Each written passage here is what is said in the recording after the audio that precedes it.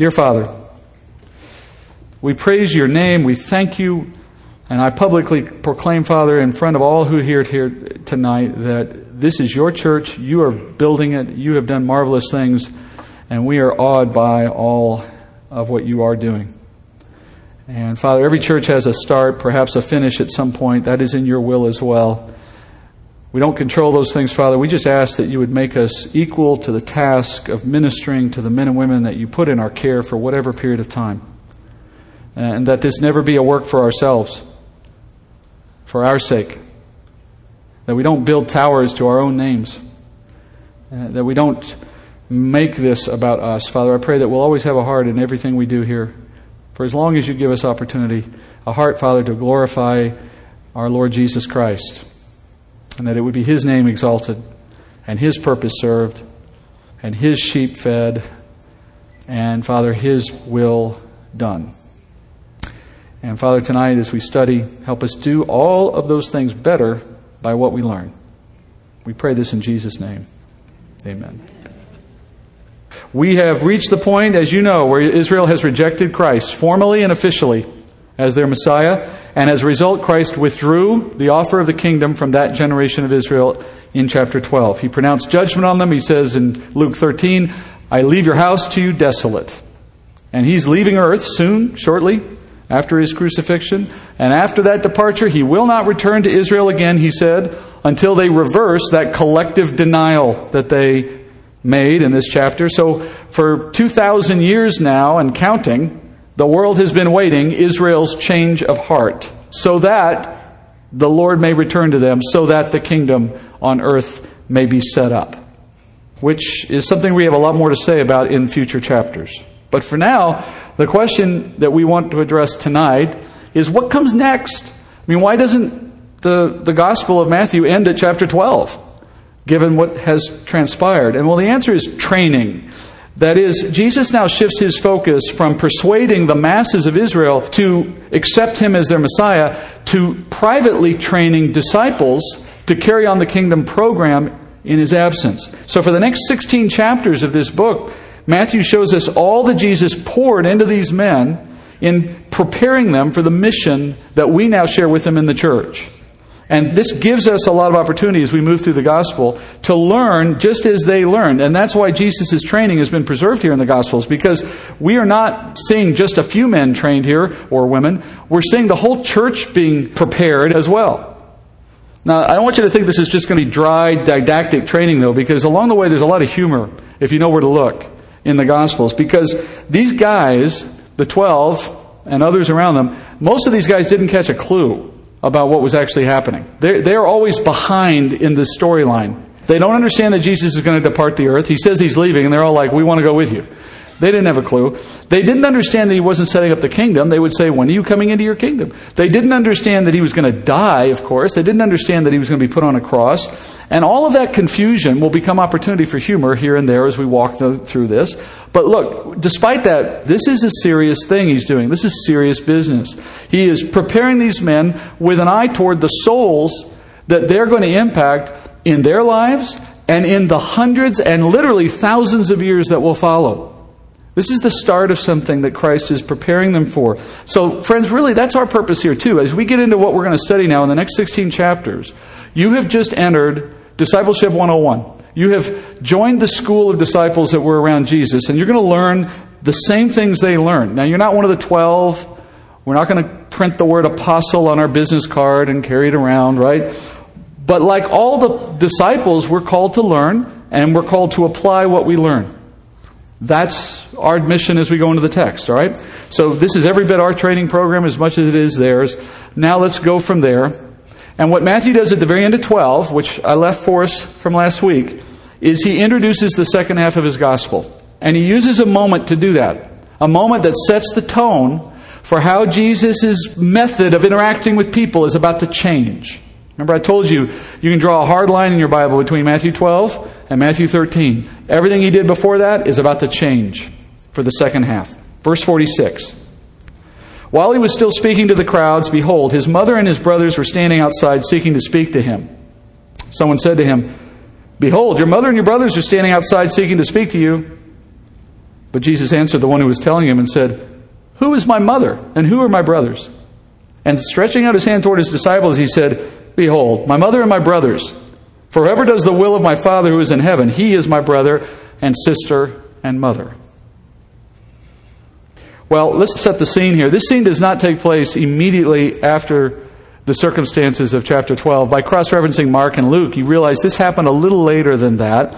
But Matthew has elected to move this scene up in time and put it where he did at the end of 12 because it serves as such a perfect transition into the second half of his gospel.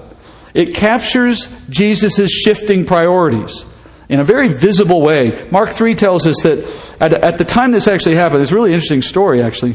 Mark 3 says that as Jesus was returning home to visit his family in Capernaum, now remember we said earlier that he moved from Nazareth with his mother and his brothers to Capernaum and made that his new home as he started his earthly ministry. So for the time he ministered in the Galilee, Jesus' home city was Capernaum. That's where Mary lived. That's where his earthly brothers lived.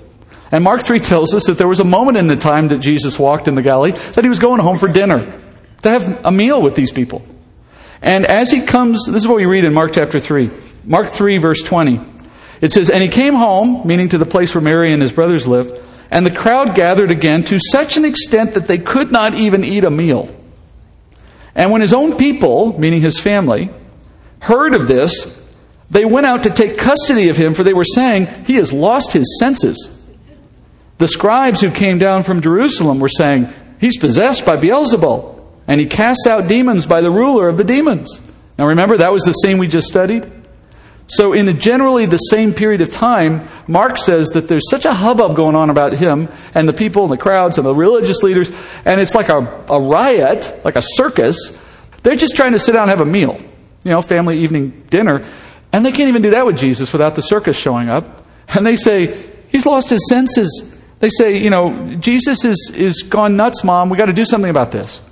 They conclude he's gone insane. Now, it's no surprise that his earthly brothers thought that, because if you know the story in John chapter 7, it says there that not even his earthly brothers were believing in him. They didn't believe in Jesus until after the resurrection, at which point men like Jude, who wrote the letter of Jude, James, who wrote the letter of James, those were his earthly brothers. Those are the guys in John 7 who don't believe in him. Those are the same guys who now want to have him committed. All right, that's Jude, that's James, and others. But did you notice that Mary's in the group too? Does that surprise you a little bit?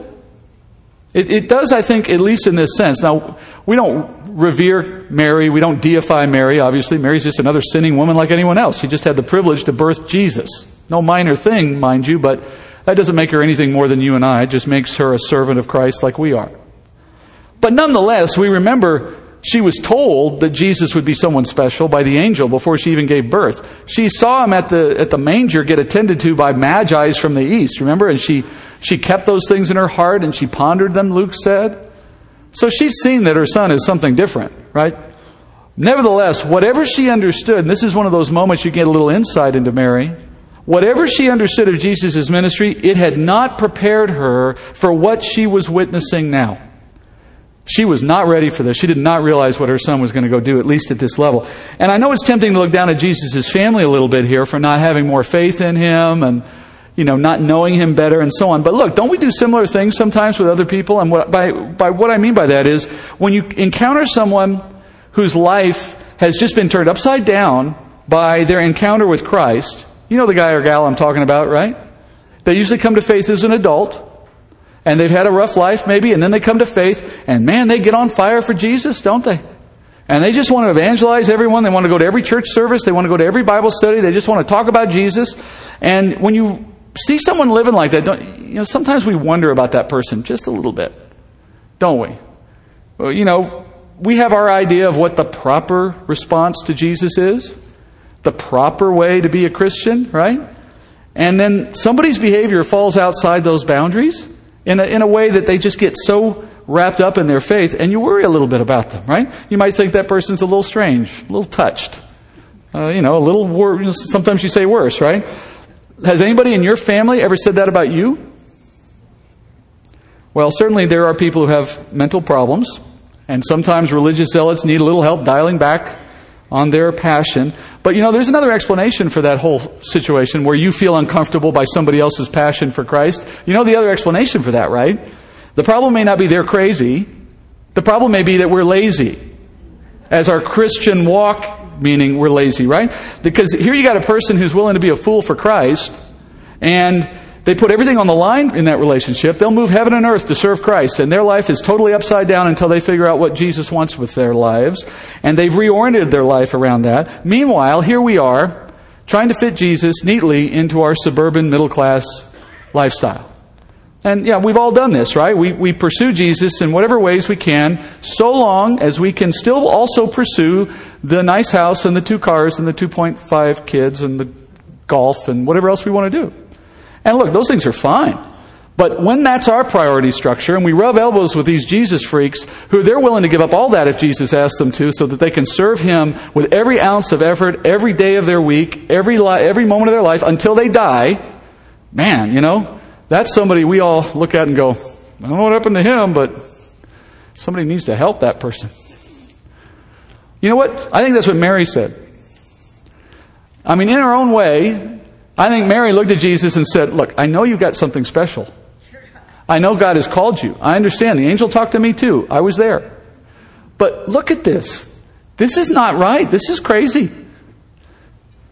Jesus lived out His ministry so dramatically that it shocked everyone, the religious leaders, His friends, His brothers, His mother. And if we are His disciple, you can't be afraid to live like that if that's your call in your life. If that's what Christ asks of you, you can't be afraid of that. Not everybody has the same call, but you can't be afraid of it. Because what fear will do, what worry will do, what embarrassment will do, what inconvenience will do, is it will stand in the way of wonderful things. You just don't see them on this side. All you see is what you know. And you have to go past that to know what Christ is bringing into your life next. That's the joy, the mystery of serving Christ is you don't know what's around the corner, but you don't know until you look. So that's the situation here. You got Jesus' family, including His mother, who've come to take Him away, but ironically, they can't even get close enough to do that, to persuade Him, because the adoring crowds are so dense. They can't get in. So the crowd passes word. You know how this works, right? Tell Jesus' mother's here. And then that just moves its way through the crowd until someone close to Jesus says, hey, they're telling me that your mom and your brothers are outside wanting to talk to you. In verse 48, Jesus then responds saying, well, who are my mother and my brothers? Sure enough, I'm guarantee you somebody in the crowd said, yep, they're right, he's crazy. He doesn't even know his own parents anymore. But then Jesus points to the disciples that are standing right there in front of Him and He says, behold, my mother and my brothers. Probably to a lady, probably to some men. And He says, these are the ones who do the will of my Father. That's what makes them my family.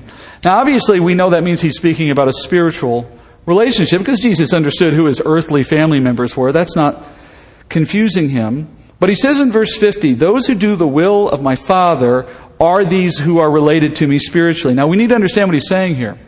And we need to be careful in how we do that. What does it mean that those who do the will of His Father are His spiritual family?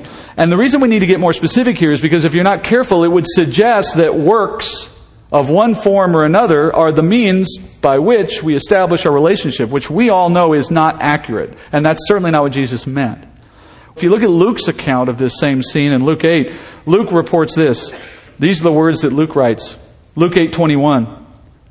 But He answered and said to them, my mother and my brothers are these, who hear the word and do it. Who hear the word of God and do it. So that's His further definition of this. Now that is not a general reference to obedience. In other words, He's not saying that you become a member of the family of God by doing things that you find written in the Word of God. What He is saying is this. If you look throughout the New Testament, you're going to find that the New Testament writers often talk about the word obey as a reference to the gospel itself. You hear obeying the gospel as a phrase that Peter uses or that Paul uses. Obeying the gospel, obeying the word. A believer, in other words, is someone who obeys the call of the gospel as spoken by Christ in this case, or as written in the Word of God as we have it. And an unbeliever, by definition, is someone who disobeys the call of the gospel, the call to believe. Paul writes this in 2 Thessalonians 1:6. For after all, it is only just for God to repay with affliction those who afflict you, and to give relief to you who are afflicted, and to us as well when the Lord Jesus will be revealed from heaven with his mighty angels in flaming fire, dealing out retribution to those, now listen, dealing out retribution to those who do not know God, and to those who do not obey the gospel of our Lord Jesus, and these will pay the penalty of eternal destruction. All right, so you see that those who do not obey the gospel. That's another way of saying don't believe. So in the context of Matthew 12, this makes perfect sense, because what just happened? Earlier in this chapter, Israel did not obey the call. They did not obey the word. They rejected Christ. They rejected the gospel. And so now Jesus turns to the crowds and to his unbelieving brothers and he says to them, you know who my family are? My family are not family by blood. My family are not family by nationality. My family are those who hear what I'm saying, believe in me for what I've said, and become part of the family of God by faith. That's what he just said. But the crowds, and even his mother, were acting as if, well, just the earthly relationships we have are enough. They'll do. So when the family arrives, here's what the crowd was thinking. In a normal patriarchal culture, the Jewish crowd was assuming that when they told Jesus, your mom and your brothers are outside, Jesus would have snapped to in respect of his family, in respect of honoring his parents, and he would have said to the crowd, part ye crowd, Red Sea part, and then just call his mom and his brothers to him, and they would have had preference over all those people that have been standing around waiting, over all those needs that were in that room. Nonetheless, nope, families first, come on in. Blood is thicker than water. Nope, that is not true. Look, we all have earthly families, right? You don't get here without one. I mean, it's impossible to exist physically on earth without parents. Even Jesus had earthly relatives because he was born of flesh, right? He was incarnate, although he didn't have an earthly father. But friends, blood relationships only last for as long as you live on this earth. And in death, those bonds are broken. At the moment you die, your relationships with parents, with siblings, even marriage relationships, they end forever. No hallelujahs if your spouse is in the room. Only spiritual relationships transcend death.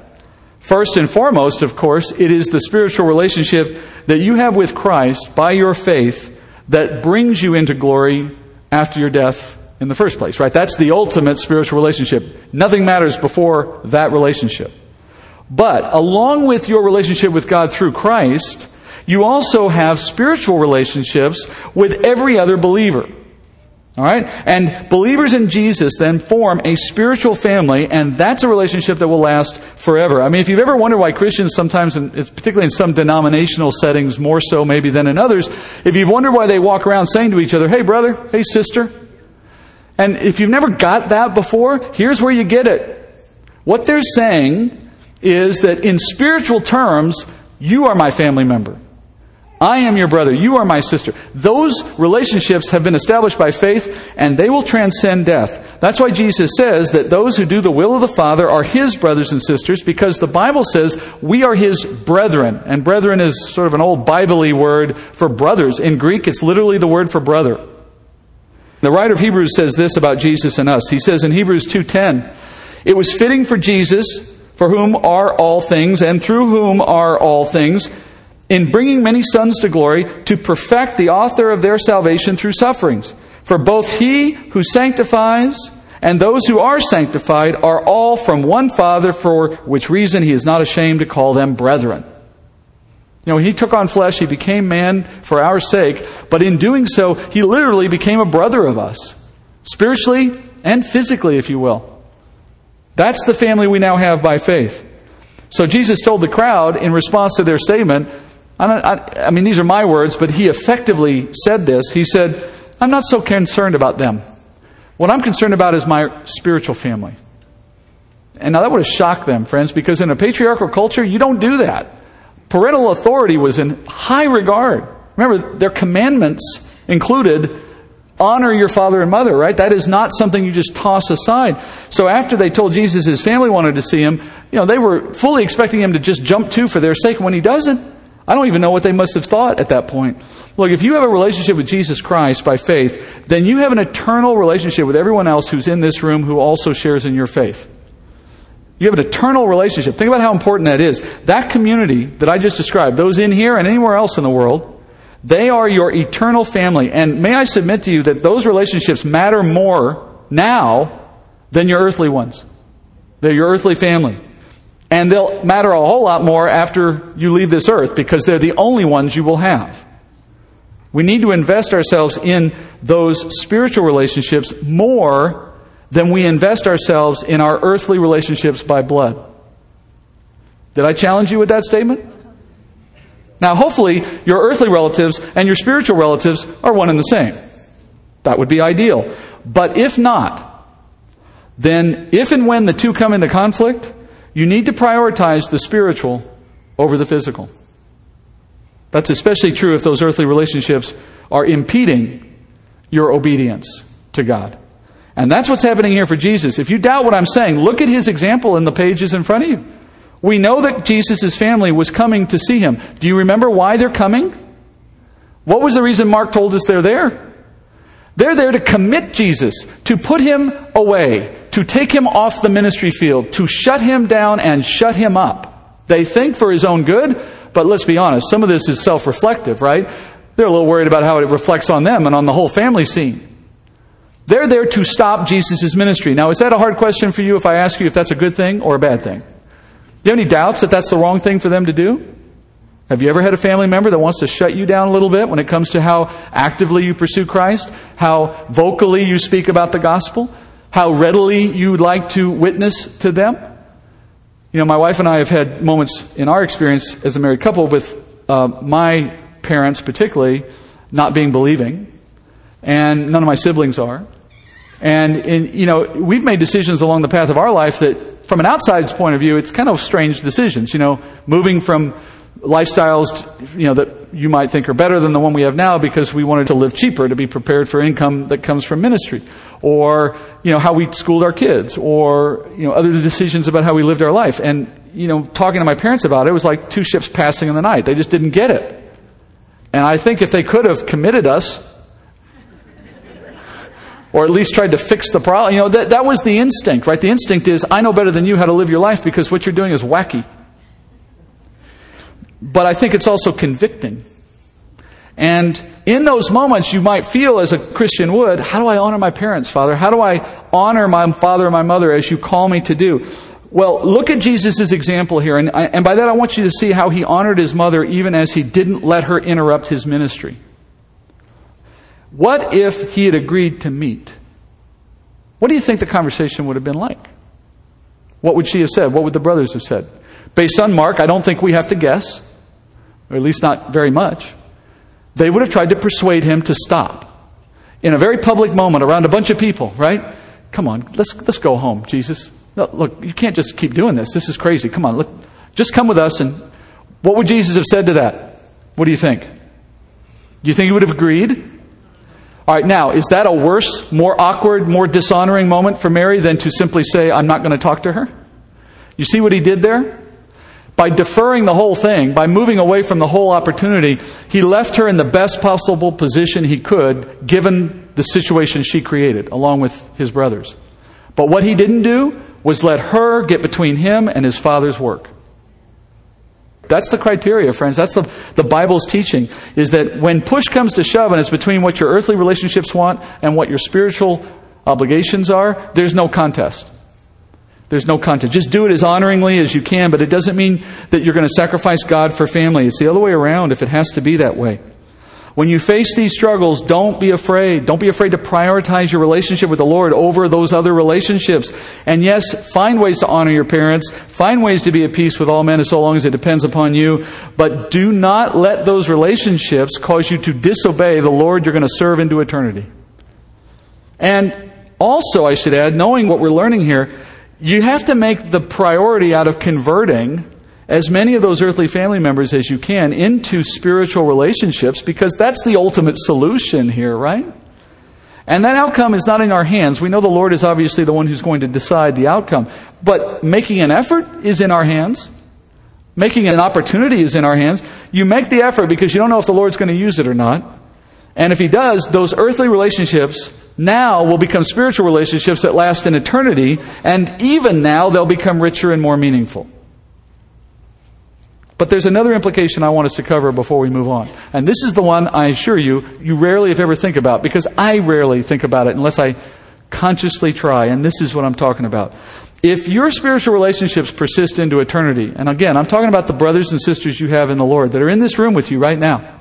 These are permanent, eternal relationships in a family that will live on forever. Have you considered that your fellow believers in the body of Christ generally are going to be the ones you work with there? You're going to see them on the streets of the kingdom? I mean, I'm not talking euphemistically. I'm talking literally. They're going to walk. You're going to walk. It's going to be a real place. You're going to pass each other on the street. Let me ask you this. How are you approaching those relationships now? Are you dealing with them having eyes for eternity? Knowing you're going to see them for a long time? Not wanting that moment in the hall, that moment on the street in the kingdom to be awkward? I remember what you did to me in church. I remember the kind of person you were in real life. All that secret sin that we know all about now. Remember? Nothing will be hidden. Nothing will be kept secret. You know, that's the thing. We tell ourselves no one knows about our sin. Oh, God knows, but He forgives me. Everyone else is going to know too. Look, if you struggle in maintaining healthy relationships with your spiritual brothers and sisters, you need to make addressing that a priority. Because, friends, if you run from your struggles with other people in the body, if you church hop so that you can avoid reconciling or repenting or working with somebody, just remember, you cannot run forever. Sooner or later, you're going to stand together with them in glory, and all will be forgiven. I'm not suggesting otherwise, but not all will be forgotten. Our memories persist, and you want to enter into that place with a good testimony and good relationships that honor Christ. You know, elsewhere in the Gospels, Jesus teaches a parable about how we should handle our funds, our money, while we're on this earth. And at one point, He makes this statement. And I'm not going to talk about the money side of it. Listen to what He says, though, about the impact in the kingdom. In Luke 16:9, He says this, "Make friends for yourselves by means of the wealth of this world, so that when it fails, they will receive you into eternal dwellings." Do you hear what He's just said? Jesus is saying, why don't you think about making friends in the body with your funds? And that's a way of saying, devote your money to the needs of the body as much as you can. Let them see your generosity now. Let them feel your love now. So that He says, they will remember how you treated them when they welcome you into the eternal realm. That teaching implies several things. Memory, assignment of personality and identity in the kingdom. Who you are now will know who you are then. Don't think you're going to hide under some new identity. It's not the witness protection program, it's the kingdom. But it also implies that there is this sense when we get there of who we were. And I don't know how all that's going to work. I'm not sure how memories fit with our knowledge that there'll be no pain and suffering and all the rest. I'm not saying I have it all worked out. I'm just reading what the Bible says. But what I am saying this is, you ought to consider how you treat each other now, because this isn't the end of it. This is just the start. When we raised our kids, one of the things my wife was so good about doing as she raised our kids in the home was she made sure that they both loved each other. Because, you know, kids will have strife. There'll be moments. We all know that's normal, right? But she did not want her two kids to grow up with a relationship in which they hated each other. And, you know, you can't force things, but you can certainly craft things. And what she was really good about doing was, you know, if my daughter, who was the older, got a little aggressive with her brother when he was younger, maybe pushed him around or something, my wife would tell her, you know, one day he's going to be bigger than you. You know? Or if he was the one being the aggressor, she'd say, you know, when you get older, you're going to have to help protect your sister. You know, you need to be thinking, nurturing that. Well, all I'm saying is this. If we do that within our earthly relationships, how much more should we be doing that with our spiritual relationships, right? And if you want to be a little more convicted, because I'm sure you're not enough already, why don't you consider this? Husbands, if you have a believing wife, she is your sister in the Lord. And long after you lose the authority of him, of being the owner of the home and of the leader of the family and the one you think who can boss her around, if that's how you think it works, wait till you get to the kingdom. All right? You ought to think about that. Peter talks about treating her that way, knowing that you are fellow heirs. And that's his way of saying, remember, this relationship you have right now doesn't stay that way forever.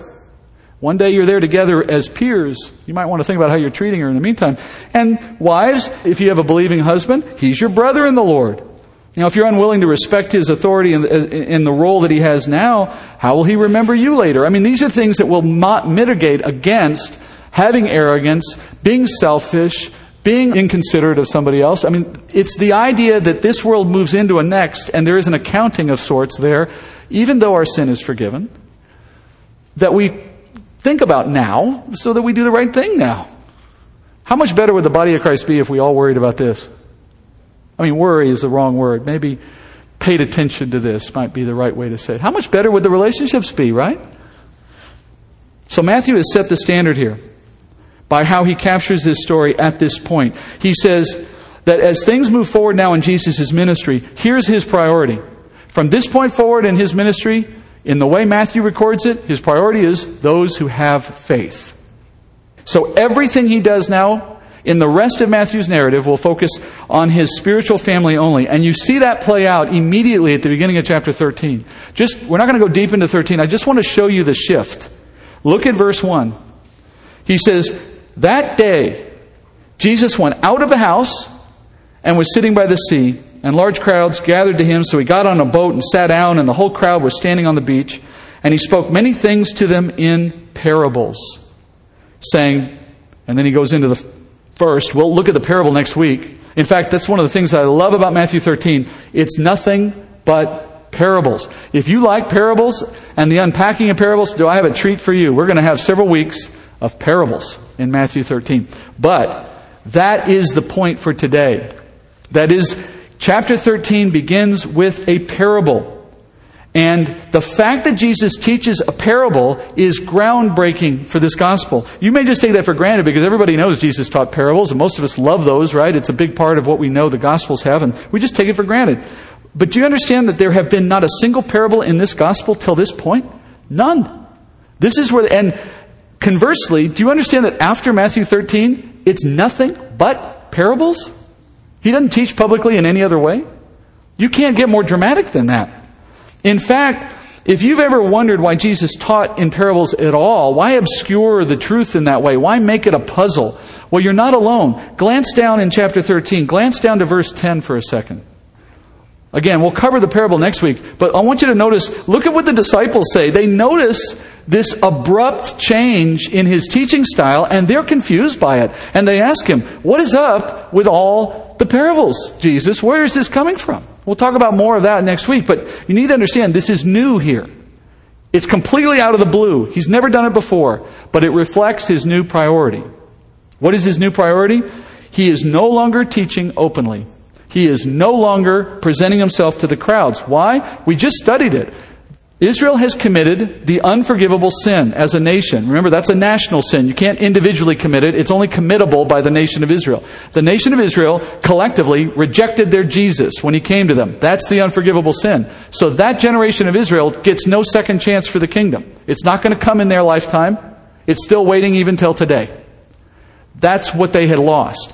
So it makes no sense anymore for Jesus to campaign, as it were, openly, going out throughout the Galilee saying, the kingdom of heaven is at hand, believe in me. They can't receive it even if he said that. It's been taken off the table. So instead, he only teaches now to those who have the spiritual insight to receive it, and that's limited to those who have faith and have the teaching by faith of the Holy Spirit. And so only those who are going to understand what he says and put it to use in the kingdom program are being allowed to know anything.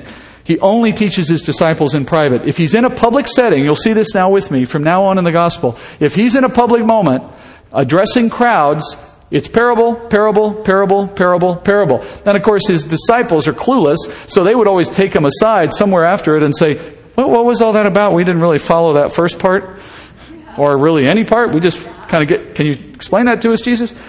And so he teaches them privately, and that's when you'll get the explanations. The explanations of a parable will come when he's privately talking with just his disciples. So it's a way of saying he taught in code. He starts speaking in code for people that God has elected to receive it. That's the first change that's going to happen. The second change is Jesus only performs healing miracles at this point for those who demonstrate faith first. Now, you may not have noticed in Matthew's Gospel up to this point, but let me just remind you of things we've been watching happen. Up to this point in Matthew's Gospel, there has been no prerequisite by Jesus on anyone if they wanted healing. Let me just read you the little snippets. I'm just going to jump quickly. Just listen. Matthew 4:24. The news spread about him throughout all Syria. They brought to him all who were ill, those suffering from various diseases, pains, demoniacs, epileptics, paralytics, and he healed them. Matthew 8:16. When evening came, they brought to him many who were demon-possessed, and he cast out the spirits with a word and healed all who were ill. Matthew 9:35. Jesus was going through all the cities and villages, teaching in their synagogues, proclaiming the gospel of the kingdom and healing every kind of disease and every kind of sickness. Matthew 12:15. But Jesus, aware of this, withdrew from there. Many followed him, and he healed them all. All we've seen in the first half of this book is Jesus healing literally everyone who comes everywhere he goes. Why is he doing that? Well, it was fundamentally to draw an audience. Yes, there was an element here of simply mercy. And that's not to be discounted. But what I'm saying is, in his purpose of ministry, it's fundamentally about bringing people to him to hear the message of the kingdom. All right? Well, now, Israel's rejected him. There's no need to draw a crowd anymore. He's only ministering to his sheep. So he stops with the mass healings. He will always test someone first, and we'll see this as we move through the rest of this gospel. He'll ask them a question. He'll look for the faith that he wants to see. When he finds it, he heals them. Third thing that's going to change, Jesus no longer will openly declare the kingdom. He no longer goes around saying, the kingdom of God is at hand. Remember that phrase? You won't see it again. It's done. That's not necessary because it's not at hand. It's not on the table anymore. There is no such thing. Scan down to verse 11 of chapter 13. Notice Jesus says that only his disciples are appointed to understand the future kingdom. Not for them, not for the crowds anymore, only for those who are of faith. Because friends, if you're not of faith, you have no part in the kingdom program. Remember, the kingdom program is about recruiting citizens to enter the kingdom when it appears. And that is a program of work for disciples only. No need for the crowds to hear about it. Fourth, next to last, and we're almost done. Fourthly, Jesus, in the new way of working, is going to stop encouraging his disciples to share the news of himself. You remember in the first half of this gospel, he would tell people to spread the news. He even had that moment when he equipped the disciples with spiritual power to go out healing, and he sent them out, sent out 70 at one point and 12 at another point. And as they went out, they healed people, and he says, as you go, declare the kingdom of God is at hand. Remember? Well, that's done. We're done with that. From now on, every time he heals someone or he reveals himself to someone, what's the next thing he says? We saw it happen already at the very end of 12. Tell no one. Do not tell anyone. And you ever wondered about that? You ever thought, man, that doesn't feel like the gospel, right? Shouldn't he want people to know?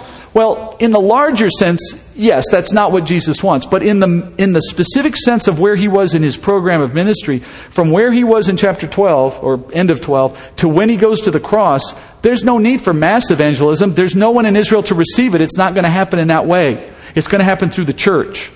And the church is going to do it in a whole new style, a program. And so he tells the Jews of Israel, you don't need to spread this news, keep it quiet. Because any news spreading of him at that point can only accelerate his walk to the cross, which is not according to his purpose at that stage. And then finally, the last thing that's going to change as a result of Israel's rejection, and Matthew alludes to this in chapter 12, and that is that the time had come for the kingdom to move beyond Israel and to go to Gentiles. That's the new shift. Now, I want you to notice this. If you go back and look through the gospel that we've studied so far, you'll see this. That before his rejection, Jesus only ministered to Israel. He never ministered, broadly speaking, to the Gentile communities, even those that were in Israel at the time. And he only taught Israel. You remember when I said a moment ago, he sends his disciples out to go minister in his name with spiritual power? Do you remember the instructions he gave them? In Matthew 10:5, this is what he said. These 12 Jesus sent out after instructing them, do not go in the way of the Gentiles and do not enter any city of the Samaritans, but rather go to the lost sheep of the house of Israel, saying, the kingdom of heaven is at hand. You see, the gospel is for the Jew first and then the Gentile. Salvation is of the Jews, Jesus says in John 4. And in fact, in the last days, when we get to the point of tribulation, the terrible time that's coming to end this age, when the church will have been removed from the earth prior to that moment, God begins another work of evangelism in those last days. He doesn't stop reaching out to the world. But do you remember, for those who've studied this section of the Bible, do you remember how he initiates that new work of evangelism at the very end? He starts with a very unique number of men, 144,000, the Bible says. And do you remember what kind of people they are according to Revelation 7? They are Jews, because salvation is of the Jews. Once again, it will not go to a Gentile before it's gone to the Jewish people. All right, so before 12, it was only Israel, but after 12, it starts to increasingly become a message for the world. And of course, the church itself is directed largely to the Gentiles. So that's our takeaway from seeing this end of 12, the beginning of 13. But I want to leave you with one final takeaway tonight. One more relevant takeaway. If you read and you understand the gospel as we do, and you've reached the end of 12, and you see this big change happening, if you sit back for a moment and ask yourself, what does that mean to me to know that God moved in this way? What's the relevance to me today? Well, let me tell you what it does for me. When I see this, when I understand this stuff in Scripture, you know how it hits me? I get this overwhelming confidence in God's sovereignty. I'm just amazed that He has this whole thing figured out like this. That it's to this degree. I mean, Matthew showed us back in chapter 12, at the outset of 12. Remember, he quotes from Isaiah, and he sort of prepares us from Old Testament scriptures for what's about to happen in that chapter. And as he quotes from Isaiah, he quotes passages that foretold Israel's rejection of their Lord, and foretold God's movement outward to the Gentiles as a result. You remember we looked at that? And of course, if you study that topic, there's a lot of scripture in the Old Testament that talks about that. That God was foreknowing and pre-planning His own people's rejection so that He could keep His promise to Abraham that through Abraham's seed all nations could be blessed, not just one. And He told us that in advance through the prophets so that we would know nothing that's happening here is a surprise. I like to say it this way. With God, there is no plan B. Everything that happens is part of plan A. It's exactly as He intended. And if I see it written large like this, on the scale of history, on the scale of nations, you know what that reminds me? That I can take encouragement whenever I face a day of struggle or a trial in my life, because I can certainly trust God to handle my problems if He's got that level of control over what happens among millions of people. You see how the logic works there? Right? He cannot control the end of anything unless He is also in control of the means to the end. You know, people talk about God knows how the end is going to turn out. Yes, He does. But it's different. It's bigger than that. Do you realize the end always works out exactly the way He wants it to? It's not just that He knew how it was going to happen. He's controlling it to make it happen. There's no other way around it. So knowing that, nothing is taking God by surprise, even as it takes me by surprise. And I'm not saying that's the topic of Matthew 12 or 13. What I'm saying is, understanding these things might feel a little academic or a little, I don't know, seminarian. Like, Steve, that's not really going to help me at work tomorrow. Well, think about it a little more deeply.